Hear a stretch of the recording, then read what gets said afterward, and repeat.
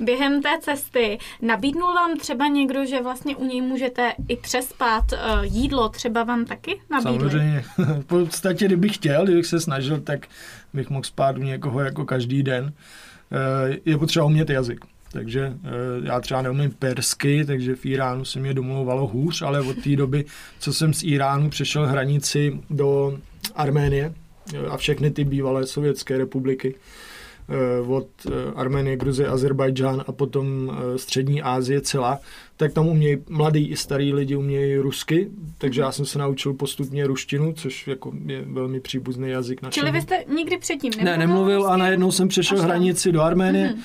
Teď jsem měl v hlavě tu perštinu trošku, protože jsem si tam snažil pochytit trošku v Iránu za 3 měsíce a najednou jsem přišel do té Arménie a všichni na mě začali mluvit rusky. Říkám, aspoň tomu trošku rozumím. A začal jsem jako se to učit a po pár týdnech v podstatě už jsem se dovedl bavit s každým.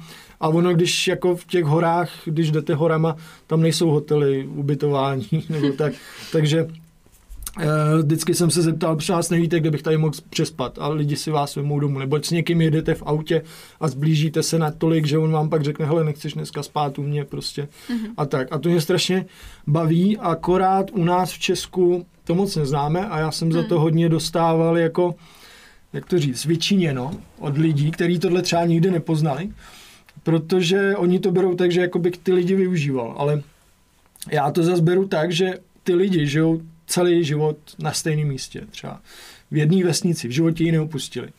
A najednou vy se tam zjevíte a oni pro ně jste zdrojem informací o světě venku, protože tam není internet, není tam třeba televize, jako na hodně místech v životě neměli elektriku třeba, co jsem byl. A najednou vy tam přijdete, mluvíte ten jejich jazyk a můžete jim sdělit, jak se žije jinde. A teď já jsem jako projel 85 zemí světa, takže si troufám říct, že už jsem něco v životě viděl.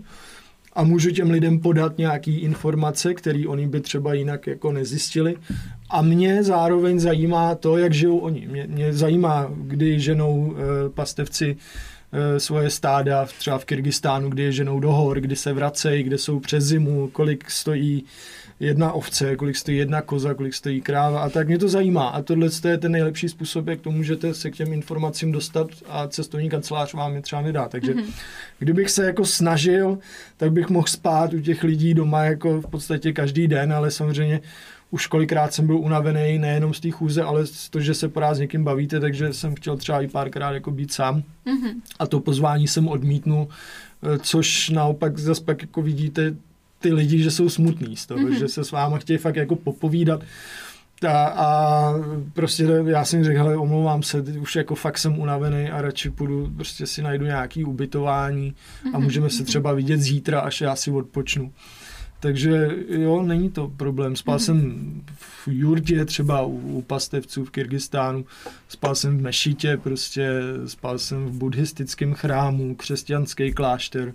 Jako opravdu, na co si vzpomenete, tak tam jsem složil hlavu, protože já to přespání beru, že je to jako nutná věc, se vyspat a ráno zase pokračujete a k tomu nepotřebuji žádný luxus. Jako většinou mě stačila obyčejná postel a jednou týdně sprcha třeba.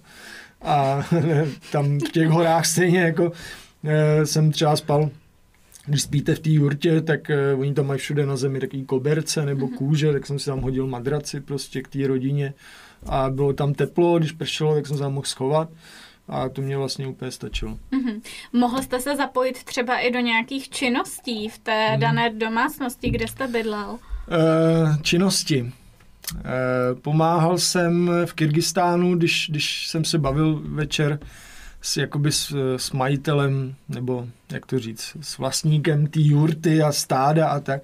Jsem mu říkal, že jsem třeba nikdy nejel na koni. A on říká, a ráno jsem vstál a on už jako čekal před tou jurtou a říká, pojď, pojedeš na koni a pomůžeš nám vyhnat stádo jaků, jak je taková jako zjednodušeně chlupatá kráva, která žije jako ve vysokých nadmořských výškách, protože má nějakou srst, která ji jako izoluje v teple. A pomůžeš nám jaky vyhnat na pastu prostě. No a tak jsem sedl na koně poprvé v životě a jel jsem s těma kovanejma pastevcema do hor prostě vyhnat toto. Tak to mě třeba bavilo. Samozřejmě několikrát jsem pomáhal jako někde na poli, třeba sekat trávu nebo kopat brambory. uklízet, prostě jakože mě vždycky jako líto, nebo jak to říct, cítil bych se trapně, kdyby oni mě jenom pohostili a já jsem nějak neodvděčil. Peníze třeba si ode mě ty lidi by nevzali, takže já jsem se jim snažil prostě pomoct nějakou činností, takže mnichům někde v Laosu tam kopali zahradu, tak jsem pomáhal prostě krumpáčem kopat zahradu a tak. Třeba v Iránu jsem jako se dopustil takového fópa, že rodina mě pohostila, já jsem chtěl umýt nádobí a tam prostě, když jste host, a tak jenom jako sedíte a necháváte se obsluhovat a jakmile jsem začal něco dělat, tak celá ta rodina se jako zděsila, že je něco špatně, protože jakmile začne host třeba mít nádobí, tak to dáváte najevo, že něco je špatně, že třeba vám nechutnalo to jídlo, nebo že mají doma nepořády. A opět se všichni zděsili a naštěstí ten klučina, co mě pozval do té rodiny, uměl dobře anglicky, jak mě vysvětlil, že vlastně ty seš host, ty tady seď a bav nás svojí přítomností a sdělují nám ty zážitky jako z toho světa a to je pro nás ta odměna. Takže hodně věcí jsem dělal a hodně jako jsem se toho naučil hlavně od těch lidech samotných. Jo? Že vy můžete něco číst, já jsem studoval mezinárodní vztahy, vy můžete něco číst do nekonečna, ale nikde vám to jako nedocvakne až do té doby, kdy já jsem to viděl na vlastní oči. Etnika různá nebo tradice a tak teprve, když to zažijete na vlastní kůži, tak vám to všechno dojde. Viděl jste spoustu lidí, spoustu povah, jste zřejmě jakoby potkal, zažil jste spoustu chování v různých situacích. Něco vám to dalo, předpokládám. Co jste si třeba z toho vzal, nebo co jste třeba i změnil teďka ve svém životě, vlastně, že před tou cestou jste něco dělal úplně jinak, ale teď jste to vlastně přehodnotil? Víc jsem se naučil věřit lidem, opravdu obyčejným lidem, že tady v Praze jsem se pohyboval jako v prostředí, kde jako všichni řešili peníze jenom a když nemáte drahý auto, tak vlastně nic neznamenáte a tak. A od toho já jsem se chtěl odprostit, takže jsem víc začal jako ty obyčejný lidi poznávat a víc jim věřit. Jo? Že třeba ještě než jsem začal jako svou delší cestu nebo tu poslední cestu, tak mě by ani nenapadlo k někomu jít domů, protože bych se bál někomu sednout do auta jako stopař. Já jsem se bál předtím, i když jsem hodně cestoval, ale bylo to jinak, prostě jiným druhem. A najednou jsem tohle všechno zahodil, všechny jako předsudky a tak. A víc jsem ty lidi začal jim věřit a víc je poznávat a to mě jako hodně bavilo a teď si troufám říct, že jsem si to přinesl i jako sem do Čech. Ale samozřejmě vzhledem k té době, jaká je teď a jiná mentalita u nás, tak mně přijde, že už to trošinku jako zase ztrácím tu důvěru v ty lidi. Proto potřebuji už zase cítím tu uvnitř, že bych zase potřeboval vzít ten baťoch a někam se vydat jako do světa, abych zase tu důvěru v ty lidi získal trochu. Tak naštěstí tedy, co se týče lidí, tak jste nic nebezpečného nezažil, ale nějaké nebezpečí přeci jenom potkalo vás. Nebezpečí, největší nebezpečí asi jsou jako divoká zvířata. Jednou jsem třeba spal v horách, kdy prostě tam okolo mě běhali vlci, tak to jsem se jako opravdu bál. Ale největší asi nebezpečí si myslím v moderní době na cestovatele číhá ze strany jako byrokracie a jako ozbrojených složek, protože jsou opravdu místa, kde ty turisti neradi vidí a neznají je ani třeba. A do takového místa, když se dostanete, tak jste samozřejmě strašně viditelný. Jako já s mojí vejškou skoro 2 metry, tak jako vyčnívám všude na světě. Jako jedině snad Holanďani jsou vyšší jak já. Ale jinak jako kdekoliv jsem šel. A hlavně ono to je i vidět jako na oblečení, na pohybu, jakým chodíme. Prostě to jsou takový lehký nuance, který třeba vám hned nedojdou, ale lidi v Číně chodí jinak, jako jiným stylem, než chodíme my prostě Češi. Samozřejmě já nejsem Číňan, vypadám úplně jinak. Ale pak vám to docvakne, prostě, nebo když vidíte Afgánce jít, prostě taky vypadají jinak, chodí jinak. Takže takový malinký věci a ty místní třeba ozbrojené složky na vás poznají, že jste cizinec a buď to jako se jim to líbí a pokecají si s váma. Hrál jsem třeba na hranici Tadžikistánu, Kyrgyzstánu s vojákama volejbal, strašně příjemný chlapíci. Pak oni tam v noci stříleli na vlky a bylo to jako zajímavý. A pak jsem byl třeba v Abcházii a tam jako mě několikrát zatkla policie, protože prostě nechápali, že tam vůbec turista, ještě to bylo v únoru vlastně, takhle nějak v tuhle dobu, a oni nechápali, že tam turista vůbec jede, protože tam turisti jako nejezdí, jako ze západu, nebo tady ze střední a západní Evropy. Takže ty mě několikrát jako denně zatkli a vyslýchali jako proč, nebo ukaž nám fotky, vymaž tyhle fotky a tak to je asi jako největší problém, s kterým se musíte potýkat, to byrokracie prostě. Ale jako troufám si říct, že když se chováte slušně a nehrajete si na nějakýho, jako já jsem teď mám tady přijel ukazovat, co je demokracie třeba, nebo tak oni nemají žádný důvod vás jako zadržovat delší než nezbytně nutnou dobu, takže mě pak jako pustili. To, že třeba za hodinu mě zatkla jiná hlídka, prostě to už je něco jiného, prostě se to může stát a musíte se s tím naučit jako žít a patří to k tomu. A naopak to je to, co mě baví prostě, no. Mm-hmm. Vy jste tam zmiňoval ty vlky, jak jste se třeba bránil proti těm vlkům? Jak? Já jsem u nich samozřejmě nejdřív nevěděl. Přišel jsem do nějaký vesnice s nějakým místním, potkal jsem takového dědečka někde v horách, jsem potkal dědečka, on říká, pojď, budeš spát u nás ve vesnici, protože tady nic není, přespíš a zítra budeš pokračovat. Jak jsem šel 5 hodin za ním do jeho vesnice někde do hor, a on říká, chci spát venku nebo vevnitř, jako u nás s náma v domě nebo venku v takovém altánku. Já říkám, tyjo, nádherný hvězdy budou večer relativně teplo, jako, tak já budu spát venku. A spím venku a najednou okolo sebe jako slyším takový čmuchání prostě, jo. A říkám, tyjo, to jako není dobrý prostě. A někde v dálce jsem slyšel štěkat psa, který jako měl hlídat tu vesnici. Jediný pes v té vesnici, asi vesnice 5 baráků. A že měl hlídat tu vesnici, ale byl strašně někde daleko. A najednou se začal ten jeho štěkot jako přibližovat a najednou se začalo přibližovat i to čmuchání k té chatce, kde já jsem spal. A ta chatka, to byla jen dřevěná konstrukce a okolo ní natažená taková igelitová plachta, nebo prostě plachta, takže kdyby ten vlk chtěl, nebo někdo měl nůž, tak to rozříznete úplně krásně, nebo on by to třeba prokous. A já jsem slyšel to čmuchání a můžu říct, že jsem ležel nehybně, prostě snažil jsem se jako o sobě vůbec nedávat vědět. Oni samozřejmě pravděpodobně mě jako cítili a čmuchali asi, jak se dostat ke mně.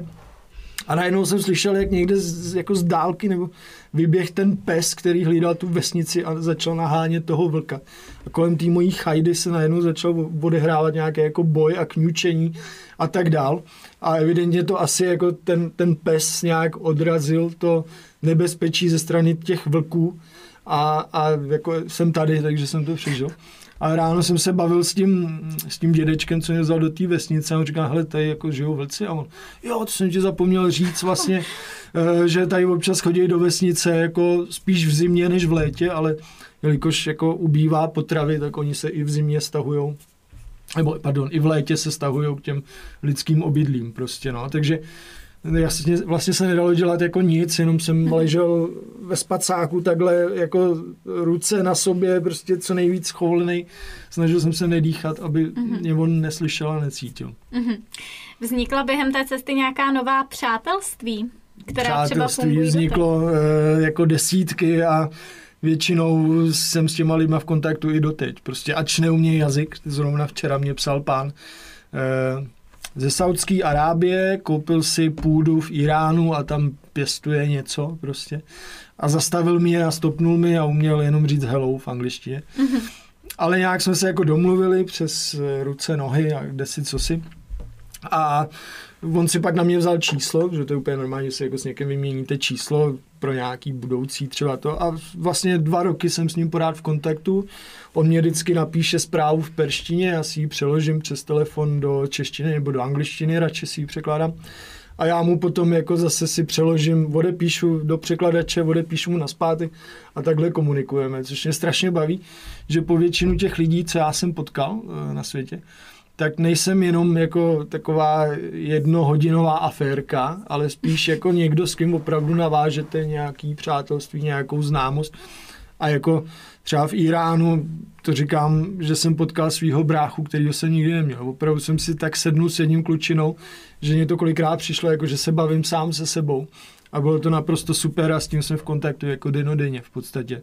To samý třeba potkal jsem nějakou slečnu ve Vietnamu, v Číně, tak pořád jsme prostě v kontaktu. Takže to mě na tom cestování baví, že já jsem měl hodně přátel už předtím po celém světě, jako jsem studoval a žil v zahraničí delší dobu, ale že i jsem navázal nová přátelství a vlastně ty lidi vás neberou jenom jako tady nějaký boháč z Evropy, jako turista si tady myslí, že se tady bude procházet. Naopak berou mě jako někoho sobě rovnýho, někoho jako opravdu přítele a troufám si říct, že některá ta přátelství jsou jako na celý život, že zůstanou. A strašně bych třeba chtěl, já bych znova chtěl jít teď do Iránu, zjít tam svoji rodinu a navštívit ty přátele, co jsem si tam udělal. A naopak bych chtěl, když by oni jeli někdy do Evropy, tak jako jim říkám, hele, u nás jako můžeš zůstat, jak dlouho chceš, protože opravdu s tím jednou klučinou, to jako když brother from another mother, jak se říká v angličtině, prostě brácha od jiný mámy, jako, ale strašně jsme si sedli, no. Vy jste vlastně, když jste odcestoval, přerušil jste tady veškerou práci, všechno jste tady nechal, ale musel jste mít na tu cestu našetřeno, předpokládám. To nejde jet se 100 korunou v kapse asi. Šlo by to, ale já mám radši nějaký jistoty a bezpečí. Ač jako někomu se může zdát, že to není moc jistota a bezpečí, když ráno nevíte, jak budete večer spát. Ale ty finanční jistoty, to jsem měl jako nějaký peníze na účtě. A vždycky třeba, když jsem přijel do nějaký nový země, tak jsem si tam vybral a měsíc jsem z toho potom žil a tak dál. Takže asi jako to je o penězích, dá se samozřejmě, a já jsem cestoval levně, mě bavilo to cestování levně, ale pořád jsem věděl, že když se něco stane, tak si vždycky budu moct koupit letenku domů. V podstatě z celého jako země koule. Jednosměrná letenka by stála třeba 30 000 někde z Nového Zélandu, když to řeknu zjednodušeně. Takže jsem věděl, že ty peníze mám a nejel jsem jako opravdu na doraz. A někdy, když byl člověk už fakt unavený, tak jsem si samozřejmě nespal jsem jako u lidí nebo někde venku, ale zaplatil jsem si nějaký třeba ubytování lepší, takže třeba v Hanoji už jsem byl fakt unaven v severním Vietnamu, jak jsem si prostě na týden pronajal byt, protože jsem chtěl být sám. Chtěl jsem mít nějaké pohodlí, prostě chtěl jsem si třeba sám uvařit jídlo, dát si vanu a tak a prostě si odpočnout týden. Takže jako dá se cestovat velmi levně, ale jako spíš se snažím doporučovat mít nějakou zásobu, protože nikdy nevíte, co se stane. A za kolik denně je takové reálné cestovat? Podle toho, jaký máte priority. Mně se to dařilo až vlastně po hranici s Čínou, jsem žil jako kolem $10 denně. Ještě míň v Iránu třeba za 100 korun denně prostě. A Čína je teda už na moje jako poměry drahá, hlavně co se týká jako ubytování a dopravy. Jídlo třeba není ani tak drahý, ale to bych řekl, že jak u nás, klasicky jako oběd, večeře. Takže kolem těch $10 potom se to díky té Číně a díky nějakým jako vízovým povinnostem zvedlo trošinku. Takže, ale troufám si říct, že těch $10-15 na den, což je na naše jako 300, třeba 350 korun se dá krásně přežít. Ale je to o těch prioritách. Někdo potřebuje 5krát denně luxusní jídlo, tak samozřejmě si ho pak zaplatí. A mně stačilo jíst jako 3krát denně rejži s masem třeba, nebo osmaženou rejži prostě, takže tak. Jak dlouho jste byl přesně na té cestě? Moje poslední cesta začala v září 2018 a skončila na konci března 2020, to je rok a půl. 577 dní, přesně tak. Pak jste se tady dozvěděl o pandemii, musel jste se vrátit. Já už jsem to sledoval trošinku jako zpovzdálí, protože v té době jsem byl v Jižní Asii, východní Asii a tam jako všichni mají skoro hranice s Čínou a Čína to tak nepřímo jako kolonizuje tam. A takže už člověk o tom samozřejmě věděl, ale pořád ta jihovýchodní Asie vlastně až do března byla otevřena. A já jsem přijel do Barmy, nebo Myanmar, se to teď jmenuje, a druhý den se zavřely hranice do všech okolních států. A já jsem vlastně zůstal jako v té Barmě uzavřenej a říkal jsem si, ještě to nějak dám, ale už v tu dobu se vlastně zavřelo i Česko a začaly chodit jako zprávy, že přestávají lítat letecké společnosti a všechno. Takže já jsem sednul na letadlo a letěl jsem do Bangkoku zpátky a říkal jsem si, že to tam přečkám nějakou dobu, protože tam mám kamarádku, která mě dala byt volně k užívání. A řekla, hele, buď tady jak dlouho chceš, uvidíš, co se bude dít. Ale bohužel po těch 14 dnech, co jsem byl v Bangkoku, se to jako nelepšilo, ba naopak se to situace horšila. A to já jsem měl ještě štěstí, že jsem bydlel u té kamarádky, protože jinak třeba se stávalo, že bílýho turistu nepustili na hotel vůbec, protože v té době jako Itálie nejvíc frčela, Španělsko nejvíc frčel covid, teď to je u nás teda, a prostě tam byli na hotelech, na krámech cedule turisti, zákaz vstupu nebo nějaké takovéhle věci. Což jako je velmi nepříjemný, když nemáte kde bydlet, nemáte co jíst a tak dál. Takže já jsem pak jako zvolil tu cestu, že jsem prostě ráno koupil letenku a odpoledne letěl do Evropy zpátky. Prostě z hodiny na hodinu v podstatě, protože ta situace se nelepšila. A co teď to pořád sleduju, tak už je to 10-12 měsíců, skoro 11 měsíců, co já budu doma a ta situace je pořád stejná. Celá jihovýchodní Asie je zavřená, nemůžete přejíždět nikde a tak. Takže to asi bylo nejjednodušší řešení. Čili na jaře minulého roku tedy skončila vaše dlouhá cesta. A co děláte nyní? Vlastně necestujete, z práce jste odešel nebo vrátil jste se nyní? Ne, odešel. Já už říkám, že jsem v důchodu. Ideální. Je 37 a už jako asi moc pracovat nechce, ani to jako nepotřebuju moc. Ale samozřejmě asi budu muset, protože člověk zakrní strašně, takže já jsem se vrátil, bylo tam pár týdnů, kdy jako jsem se jak rozkoukával zpátky v normálním životě, navštívil jsem rodinu, přátelé, ač jako to bylo zakázaný, ale samozřejmě jsem se chtěl vidět se všema po roce a půl, s někým i po delší době. Potom jsem začal pracovat na přednáškách, takže jsem celý léto vlastně plánoval svůj jakoby tour, že budu jezdit po republice a přednášet o cestování, byl to strašný zájem. A když to pak třeba od září to šlo jako ještě dělat přednášky, tak fakt jsem si to užíval, že úplně super reakce od publika jsem měl a tak. A potom se to vlastně v říjnu všechno zavřelo, takže jsem zase jako zůstal doma a začal jsem pracovat na knize. Jel jsem jenom si na 3 týdny do Portugalska na takový výlet, prostě se podívat někde, abych ukojil nějakou svoji cestovatelskou vášeň. Potom, jelikož moc jako nemám rád, ne, že bych neměl rád Vánoce, nemám rád ty přípravy a takový ten stres, takže jsem letěl na Tenerife, na Kanárské ostrovy a tam jsem pracoval na knize.